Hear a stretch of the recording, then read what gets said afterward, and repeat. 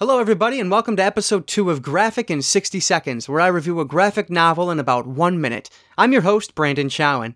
Today I'm discussing Batman the Long Halloween, written by Jeff Loeb and illustrated by Tim Sale.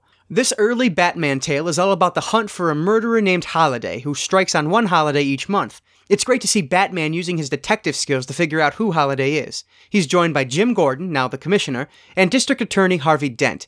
These are the only men that Batman can trust outside of Alfred, and the three become friends over the course of the Long Halloween. We get a ton of infamous Batman villains here, including the Joker, Poison Ivy, and Scarecrow. I'd never heard of the Calendar Man until this story, but he's an interesting addition. I wish we'd gotten more from these villains, but most are merely cameos, Calendar Man excluded. The murder mystery is fast-paced and always engaging, and I love learning of the true origin of Two-Face. There are some remarkable panels in The Long Halloween, but also some questionable character artwork early in the run. Even so, The Long Halloween is a great story, and another necessary step in my Batman education. I give The Long Halloween 3.5 out of 4 stars. Join me next time for episode 3 with a review of Batman the Dark Victory. As always, I'm Brandon Chowan, and this was Graphic in 60 Seconds. To the Batmobile. Let's go!